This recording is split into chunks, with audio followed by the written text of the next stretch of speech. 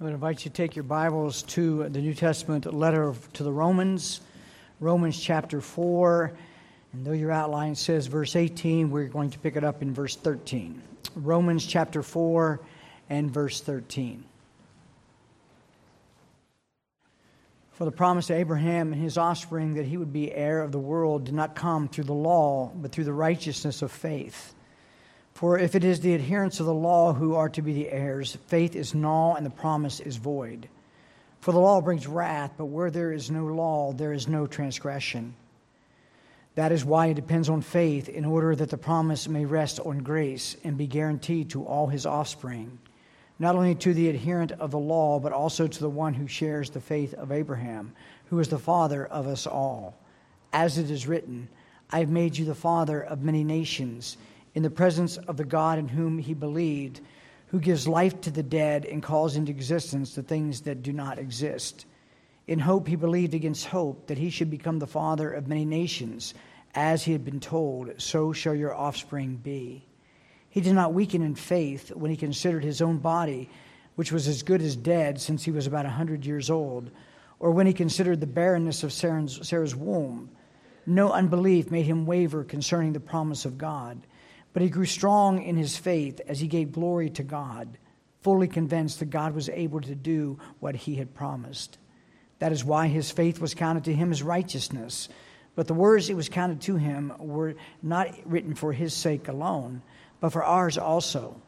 It will be counted to us who believe in him who raised from the dead Jesus our Lord, who was delivered up for our trespasses and raised for our justification. Father, thank you for such liberating truth. And thank you that we can look to the father of the faith. We can look to Abraham as an example on multiple fronts. And may today you illuminate our minds and our hearts to the truth of your word, truths that we may have already known, but need to be re-inflamed in our hearts. And Father, for those who are here today who have yet to experience the glorious truth of justification by faith alone, in Christ alone, by grace alone, may today be the dawning of new life, the new creature that comes, that they leave this place not as they came. And so, Father, we thank you for an open Bible. May your Spirit truly be our preacher, our teacher, and may we have ears to hear. May we have minds attentive to the things that you would have for us. May you lay aside all the distractions of the past week, the not promised week ahead of us, and may you, again, just capture each and every heart for Jesus' sake. Amen. You may be seated. We went back and read verse 13 to the end of the chapter, though we did look at verses 13 through 17 last week. And there was just so much in these two sections, or in this one section, that's why we decided to break it up in two. But in order to go back to get the whole context and understand what's being said here, we needed to pick it up on verse 13. And what we have here is the whole chapter deals with Abraham. As you know, Abraham is set apart as the father of faith. He is the one that we look to as the model of justification by faith alone, in Christ alone, by grace alone. He shows for us that works does not get us salvation. He shows us that the law cannot do this, nor does ritual, because he was before the law and he was before circumcision. And so all the arguments of the Jews that they would levy against Paul are now answered in the person of Abraham. And so Abraham now comes to us, not only as the example of what it means to be justified by faith in Christ alone, by promise alone, he also models for us the Christian life. The Christian life. And I want you to stay with me on that, because the way that we see Abraham exercising faith is the way the Christian life is lived. Is that he models for us, the irrationality of faith. And so we will look at that in detail under the second point, I believe. But the first thing I want us to see here is that the language of chapter 4 is all about the Christian life. Is that Paul is bringing forth really the introduction of the doctrinal application of the Christian life. We will see the word believed 6 times in chapter 4. We will see the word righteousness 7 times. justifies or justification 2 times, faith 10 times, promised 4 times, hope 2 times, and resurrection implied twice. And you say, well, why do you say that, Jim? Why do you emphasize that? Because we have to look at Abraham not only as the example of what it means to be justified by faith, but as I mentioned, we need to see him as the example on how you are to live your Christian life every day. Is it you live your Christian life, and I'm getting ahead of myself, but you live your Christian life based exclusively on promises.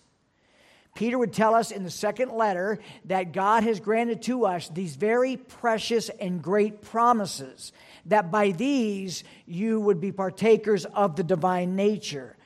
I'm so fearful as I look at the man in the mirror, and I'm sure you face this too, and Barrett and I talked about this briefly before the service, is that we have a tendency to live our Christian life based on subjective experience more than objective truth. And when I say subjective experience, I'm talking about feelings.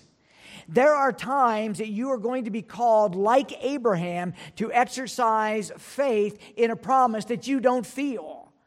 And that you're going to have to just base your Christianity on, as the Puritans would say, on the naked promise of God. You are going to have to trust, as William Gurnell would say, in a withdrawing God. There are going to be times in your life that you don't feel the presence of God. What a surprise. There are going to be times that all you have is the promise. And I will tell you, as you know, the more you go in the Christian life, you will be like Abraham. You will be able to say nothing is too hard for God. And that the promises indeed will hold. In the deep valleys of sorrow, the promises will hold. In the overwhelming trials of life, when you feel like you can't go another day, the promise will get you into another day. And so the promises become really the anchor of the whole of the Christian life. We are born again by the word of promise. We are sustained by the word of promise. And we will ultimately be glorified by the word of promise. And so in chapter 4, we see Abraham, the father of faith, modeling for us justification by faith, apart from works, apart from law, apart from ritual, but he also models for us the Christian life. Now let's take a look at verses 13 through 18. And the first thing we want to see here is, I've labeled this the substance in the promise.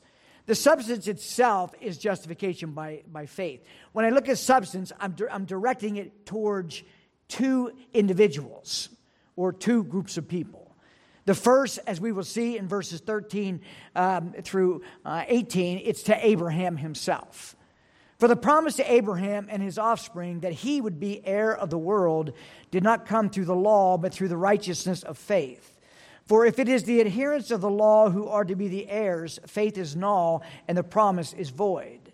For the law brings wrath, but where there is no law, there is no transgression.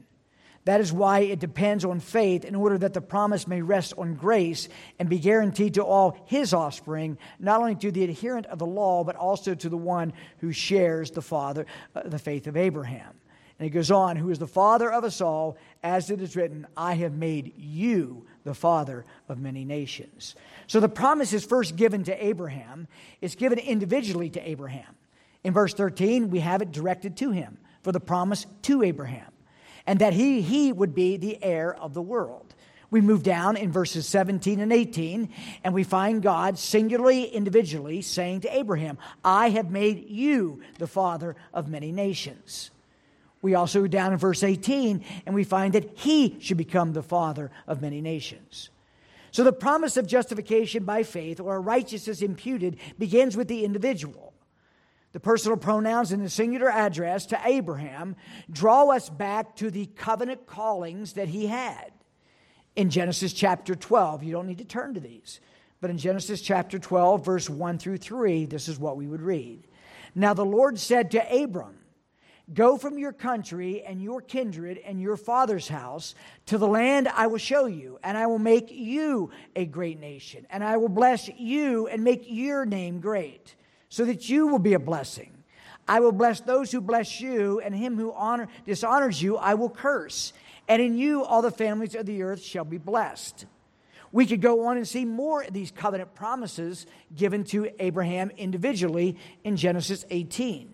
God would say this in verse 17. The Lord said, shall I hide from Abraham what I am about to do? Seeing that Abraham shall surely become a great and mighty nation, and all the nations of the earth shall be blessed in him. We carry that over to Genesis 22, verse 17. I will surely bless you, and I will surely multiply your offspring as the stars of heaven and as the sand that is on the seashore. And your offspring shall possess the gate of his enemies. And in your offspring shall all the nations of the earth be blessed, because you have obeyed my voice. The blessing came to Abraham individually. Righteousness and justification comes to us not as a group setting, but it comes to us individually.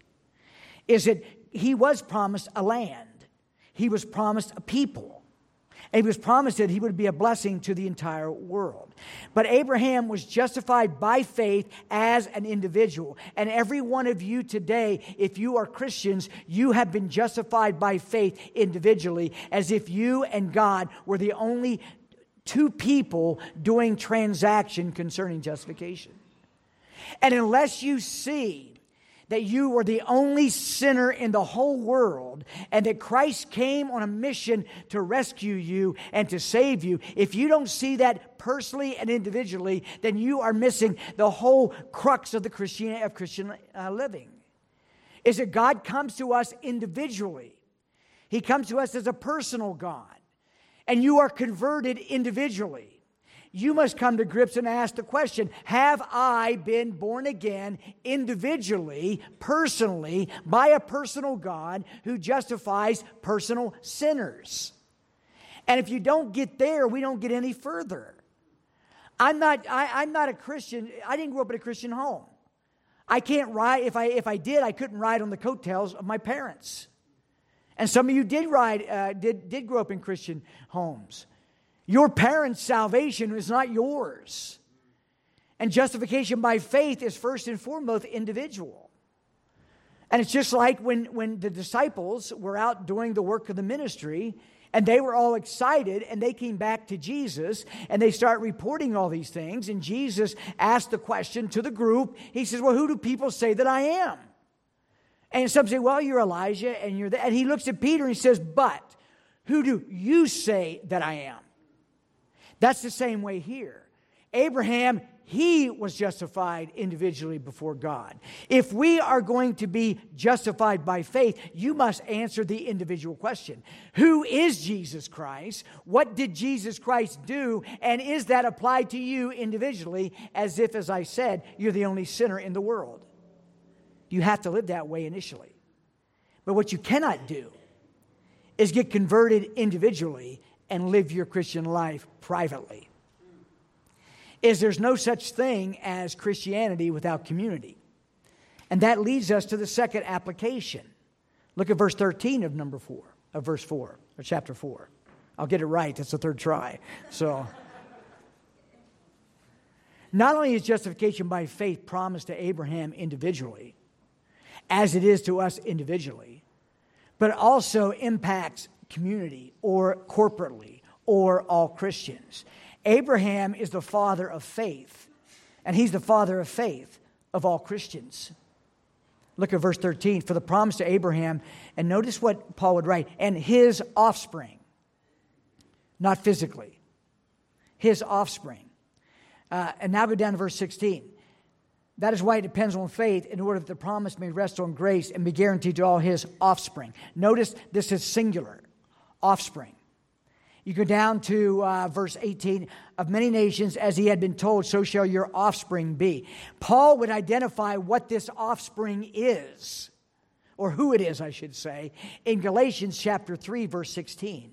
Listen how Paul would identify the very things that he says of Abraham in Romans 4, tracing all the way back to those covenant promises.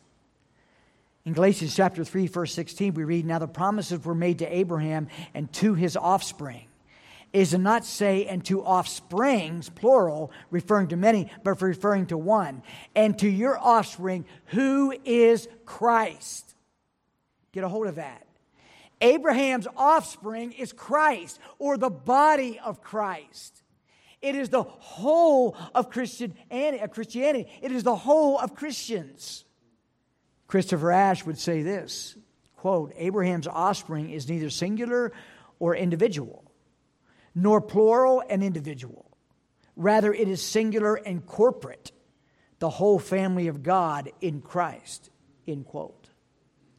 That means you cannot be a professing Christian and claim to be justified by faith and live outside the community. You can't live outside the community. It's contrary to the very promises that God gave to Abraham. It's contrary to the very commands of Jesus. It's contrary to the whole of the New Testament. You cannot be a Christian and live outside of community life. And so this justification by faith, it certainly is individual. It was to Abraham and it is to us. But it extends into the corporate world of the body. And one thing that's evident about new birth, about justification by faith, is that when it does happen to you individually, like we saw in the ABF, like Ferguson was talking about, our union in Christ and the whole new world, how it changes when you become a Christian. What happens when you're justified by faith, like Abraham individually? You desire community. You want community. You can't help but be in community. You just have this deep passion within you. I cannot be away from God's people. I need to be with God's people. It's a need of necessity. It's a need of desire. And eventually, I believe it's going to be a need of survival. Is that we're going to need each other to the level of commitment to one another because of the pressure of the world upon the church. Let's move on now. Verse 14. So the substance then of this justification by faith with the promise, the substance is directed to individuals. Abraham as the example, and then corporately to us who comprise the body of Christ. But notice then the fulfillment of the promise. And in order for the fulfillment of the promise, God gives this promise that he'll justify sinners. God gives promise that the Savior will come and create a forever family. The fulfillment of the promise relies upon two essential elements, faith and grace. Faith and grace. Verse 14, for it is the adherents of the law who are to be heirs. Faith is null and the promise is void. That is why it depends on faith, verse 16, in order that the promise may rest on grace. Those three, that triad is inseparable. Faith, promise, grace. That is inseparable. That is a triad like the chief virtues in the Christian life, faith, hope, and love. Faith, promise, grace. That's inseparable. Law and faith do not have any relationship. Law and grace have no relationship. Faith and grace have relationship, and that they are linked as an inseparable bond by promise. And it's important that we understand that when we talk about faith, and Paul mentions faith a lot in this chapter, is that faith isn't something you generate. Faith isn't something that you earn. Faith itself is a gift. In Ephesians 2:8-9, we read, for by grace are you saved through faith, and that not of yourself, it is the gift of God. It's not just the grace and salvation is the gift. The faith to believe is the gift as well. It's the whole package. And so when we read that the promise to be justified by faith in God's propitiation, in the sacrifice of Christ, that faith is something outside of ourselves that is given to us.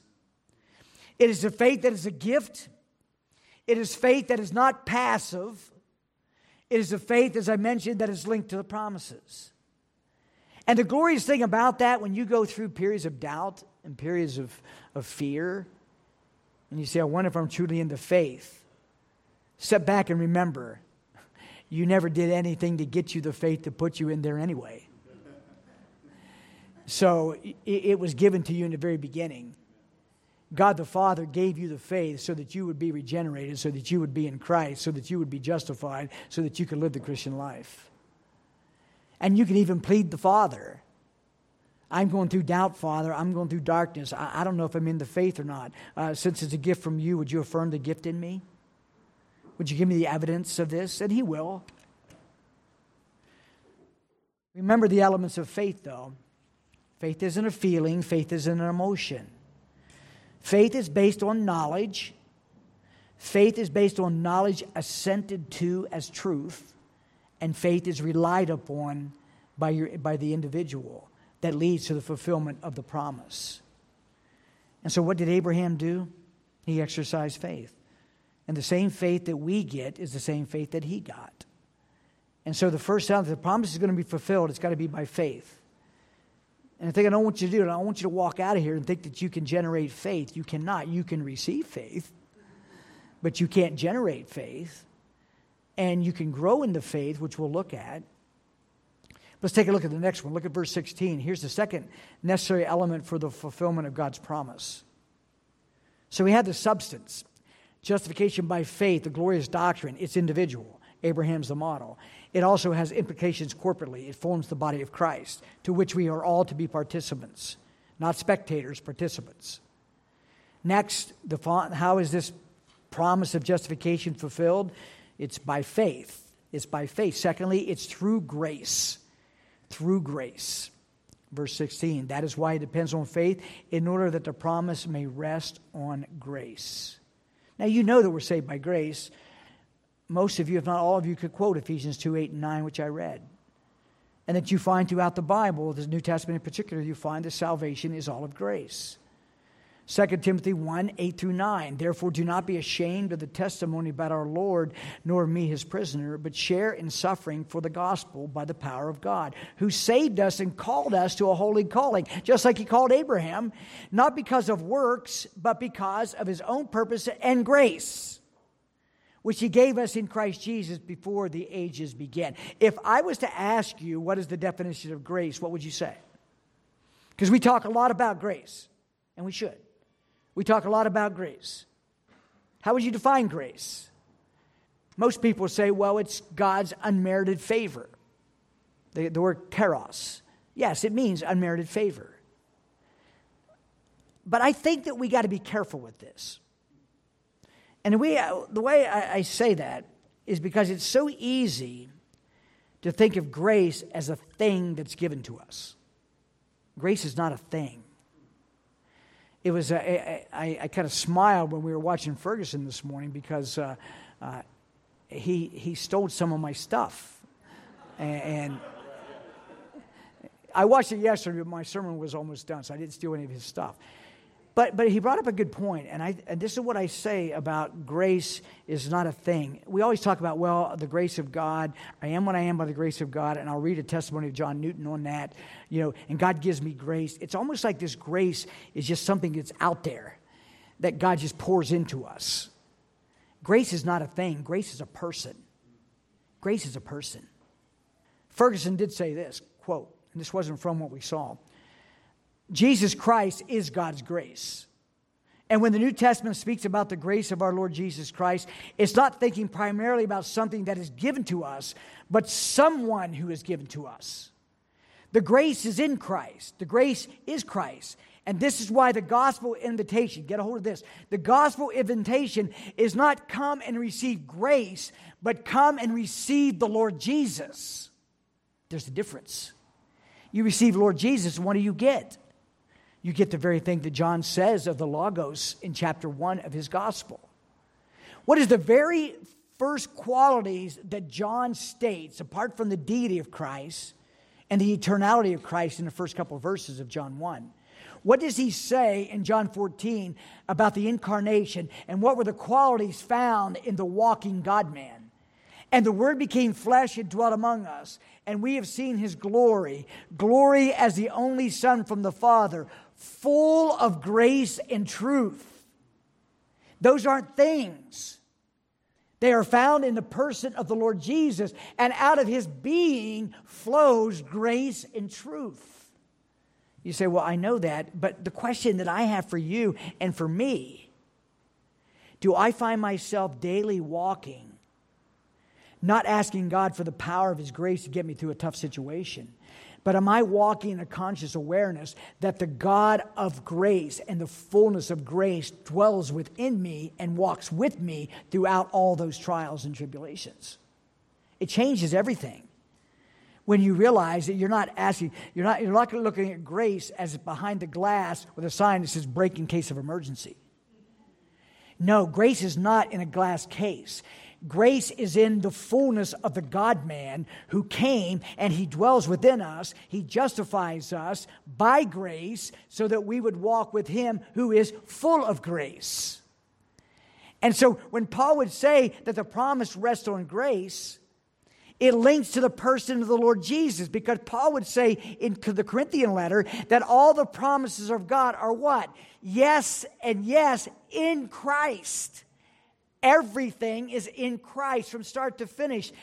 I think sometimes we have, and I mentioned this again in the ABF, in reading Michael Horton's book a while back, Christless Christianity.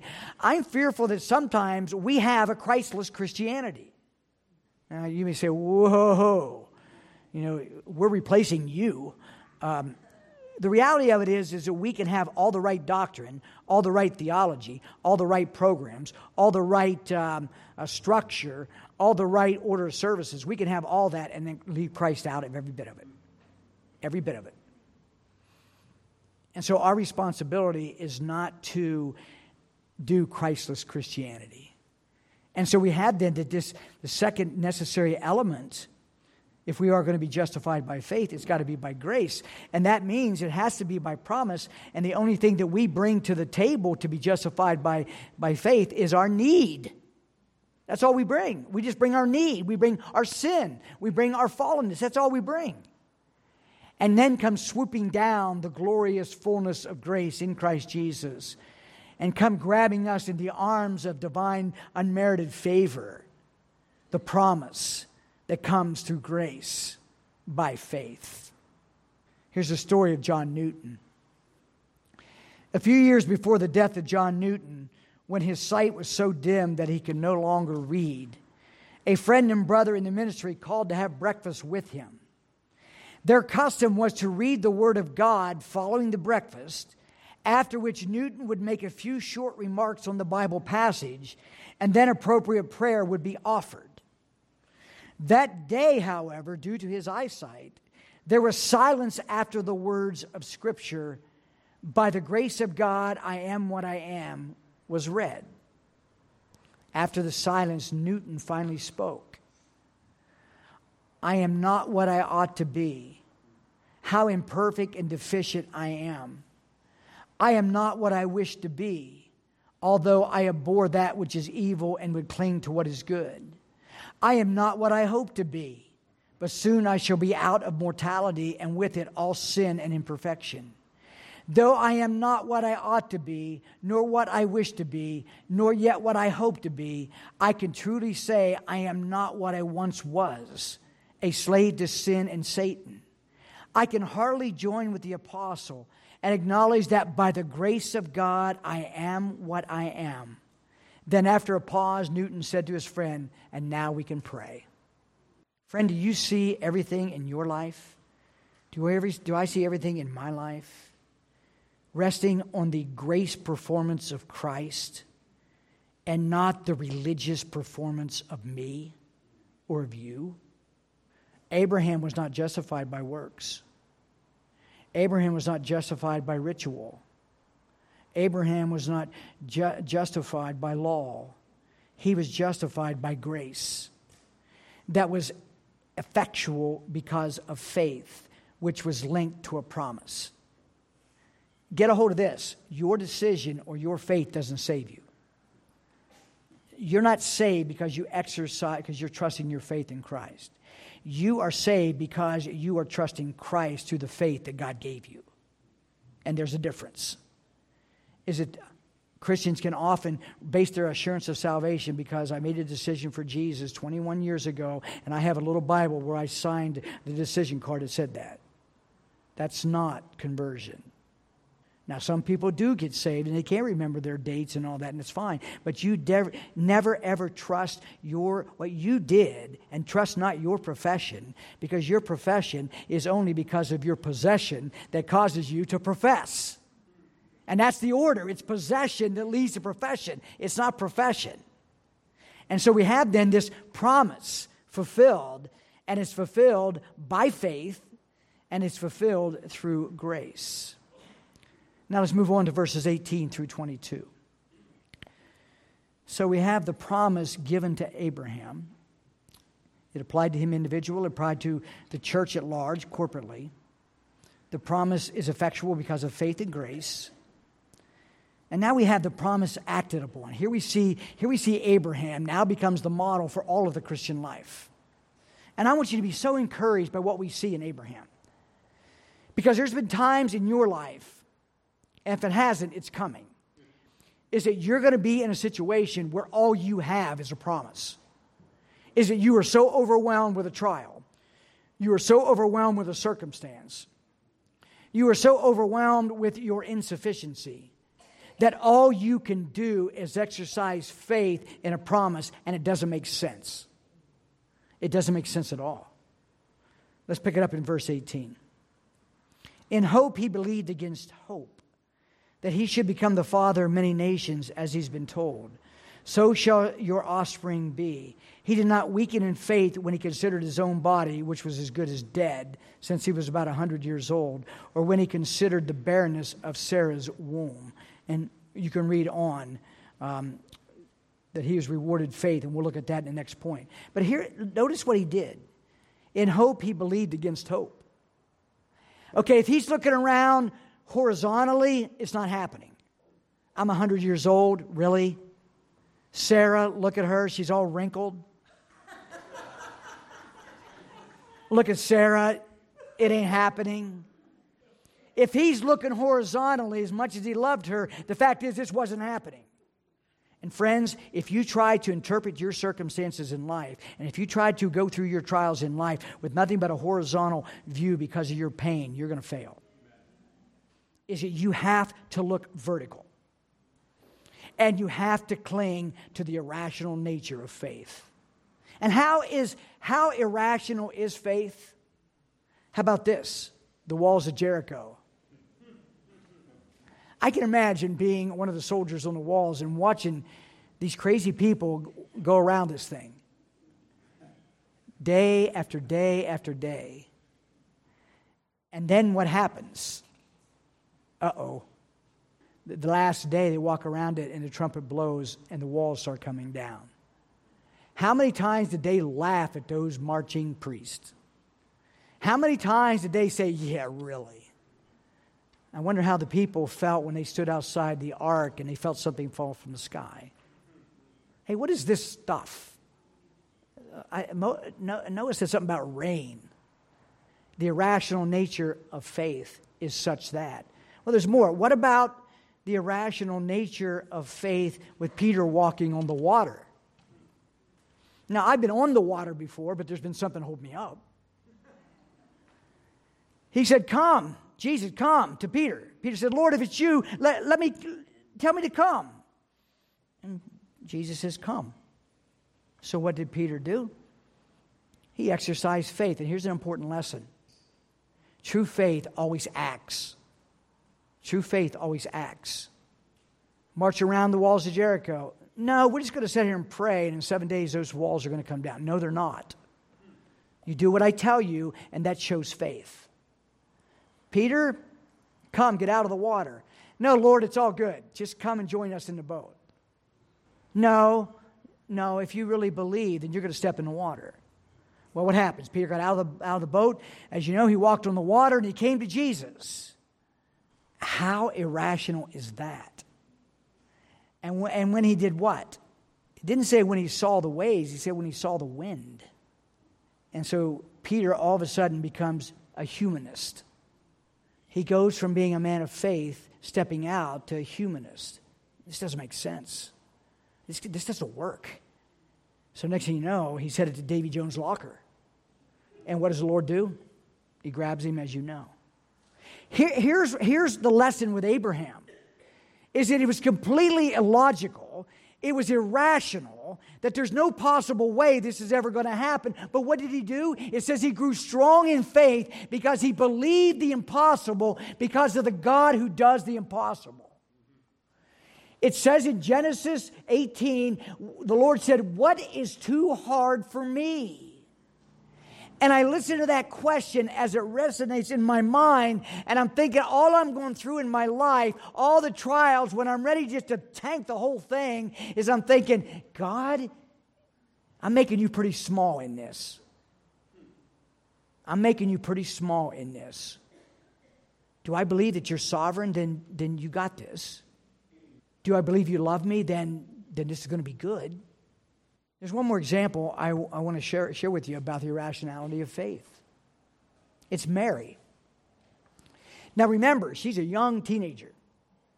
And imagine this virgin getting an angel appear to her and says, "You're going to have a baby." And Mary said to the angel, "How would this be?" Irrational. No sense. Makes no sense whatsoever. And the angel answered her, "The Holy Spirit will come upon you, and the power of the Most High will overshadow you. Therefore, the child to be born will be called Holy, the Son of God." Now, how irrational is that? Can you imagine being a 16, 17, maybe 14-year-old teenager, and this angel appears out of nowhere and says, "You're going to have a baby. Yeah, you've never known a man, but you're going to have a baby. And you're going to give birth to the Creator. And behold, your relative Elizabeth in her old age has also conceived a son, and this is his 6th month with her, who is called barren. For nothing will be impossible with God." Now notice how Mary responds, and this is the lesson for us that ties in with Abraham. Friends, as a Christian, unbelief is inexcusable.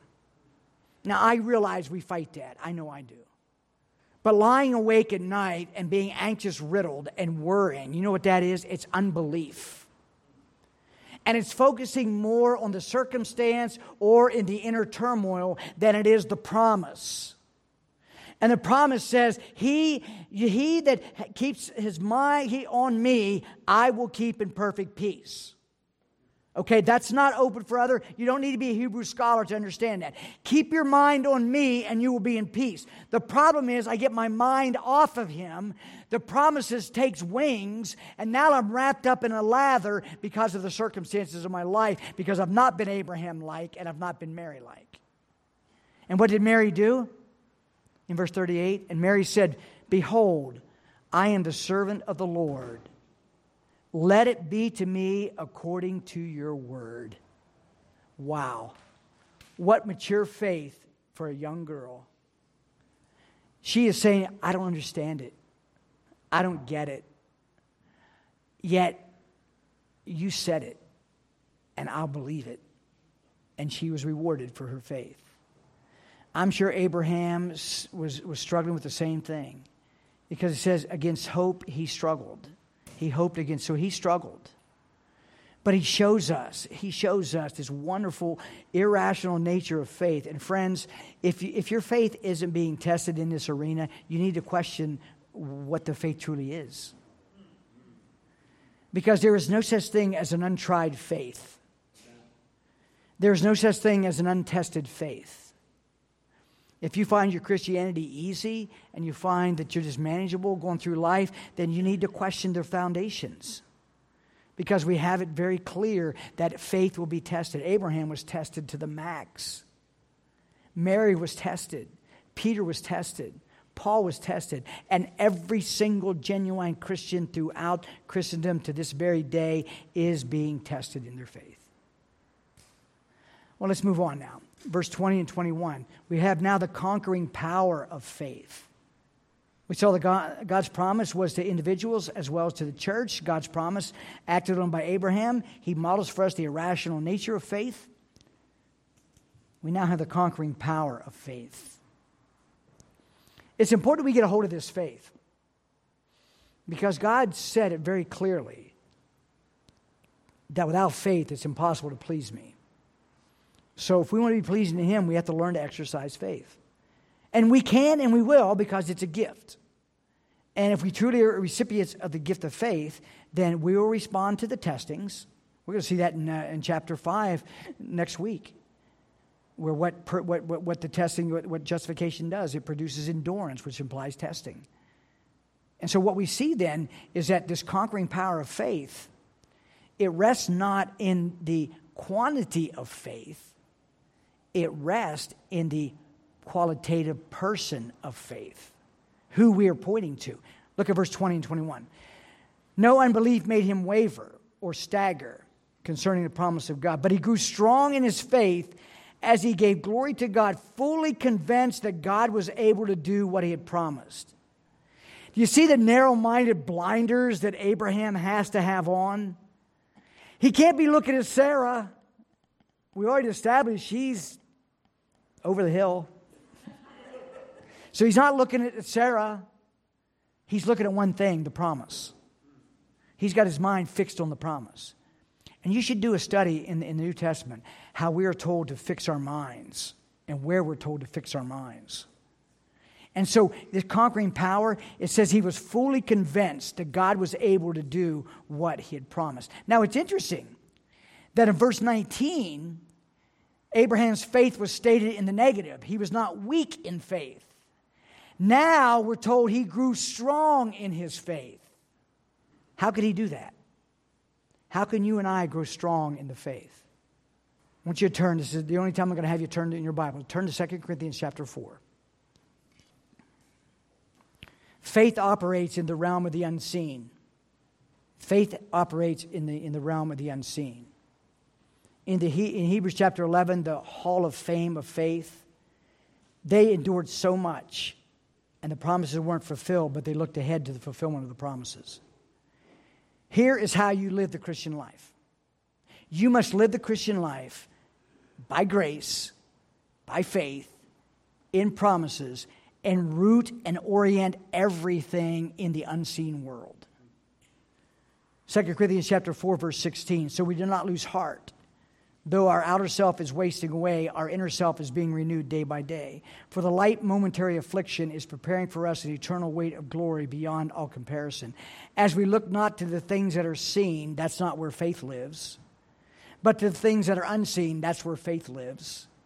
For the things that are seen are transient, but the things that are unseen are eternal. There's your orientation point in everything in life. All your trials must be seen through the lens of the unseen. All your circumstances, which are used to conform you to the image of Christ, are to be seen in the realm of the unseen.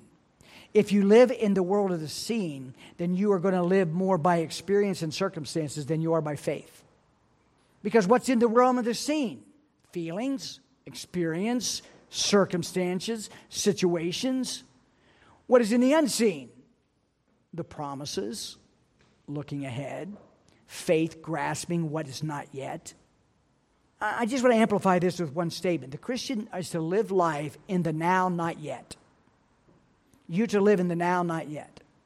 The now is in the power of God's grace in the incarnate Christ dwelling within you, leaning on the promises, and the not yet is being sustained daily by looking ahead to what's going to happen. Anchoring your life in the next world and your thinking so that you are living by faith in a promise, soon to have faith give way to sight and the promises fulfilled. All right, look at that verse 22. Here's the third thing under the second point, and that is the reward of faith. We have the conquering power of faith. Now we have the reward of faith. Verse 22, and that is why his faith was counted to him as righteousness. Why? Because he exercised irrational faith. He trusted the grace of God. And so what does Abraham do? He receives the reward for his faith, the declaration of righteousness before God. Not based on merit, but based on belief in God's promise.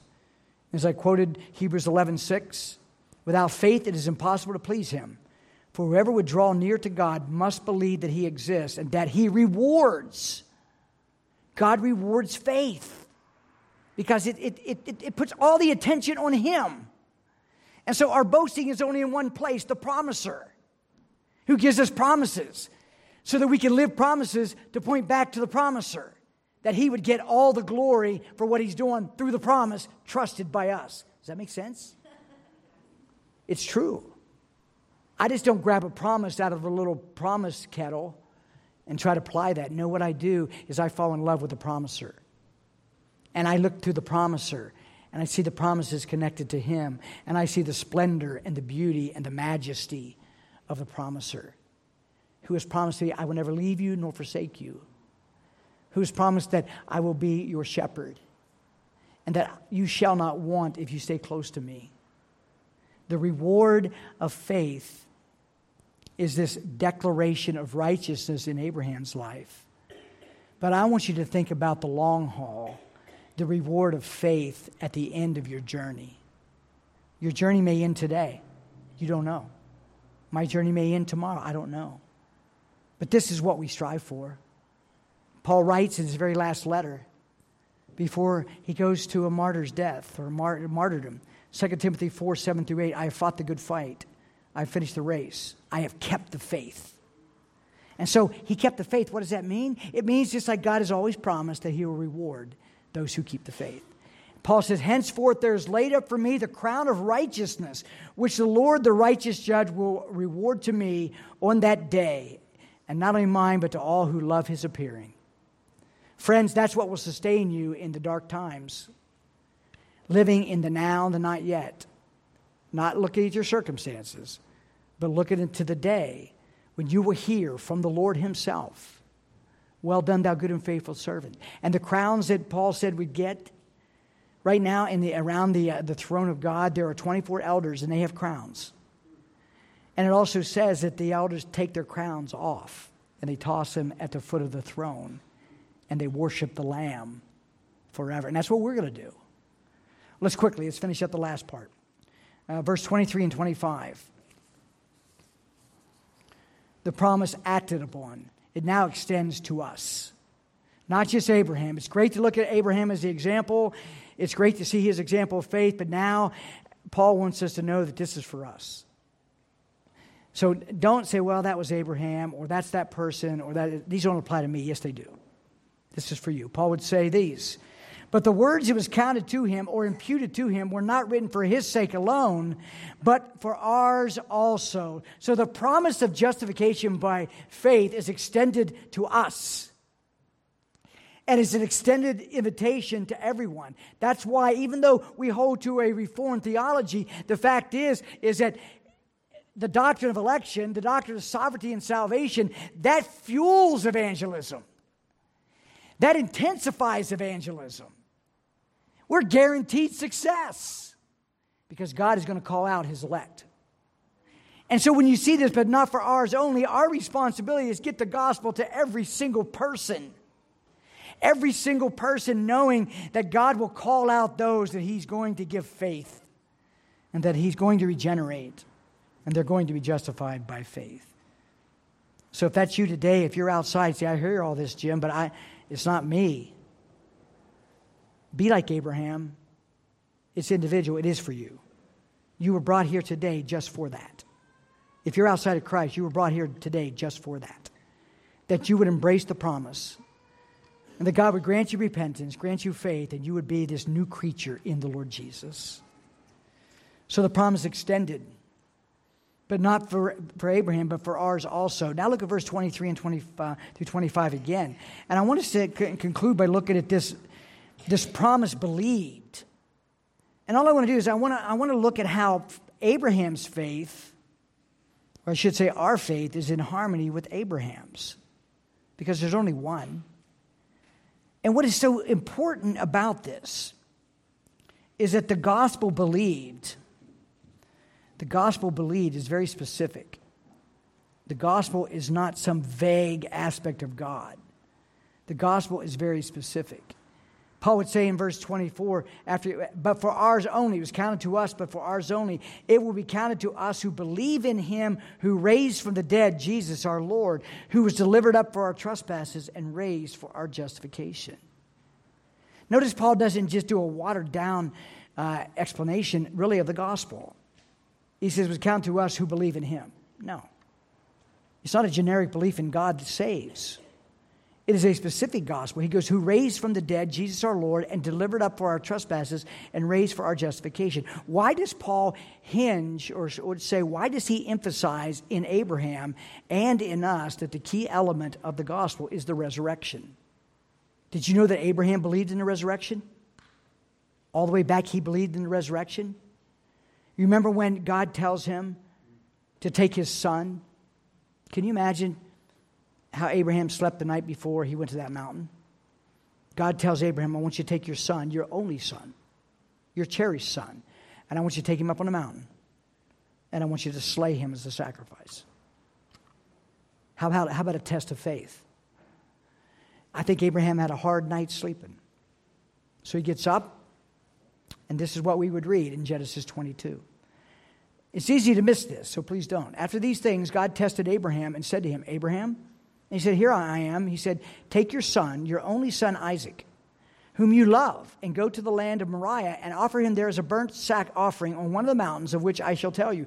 Not only is his faith being challenged in sacrificing his son, he says, just get up and I'll tell you where you're going to go. So he's got all these tests. So Abraham rose early in the morning, saddled his donkey, and took 2 of his young men with him and his son Isaac. And he cut the wood for the burnt offering. He's obeying. Or I should say he's exercising faith, which is synonymous with obedience. And he arose and went to the place which the Lord had told him. Okay, he passed test 1. He trusted the location. On the 3rd day, Abraham lifted up his eyes and saw the place from afar. Then Abraham said to his young men, stay here with the donkey. I and the boy will go over there and worship. Now get a hold of this. And come again to you. The sentence structure doesn't change.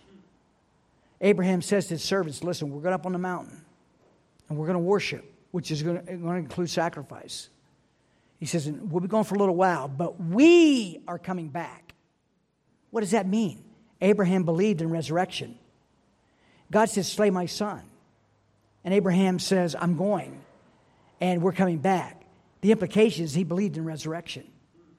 And friends, for you and I, the resurrection is everything.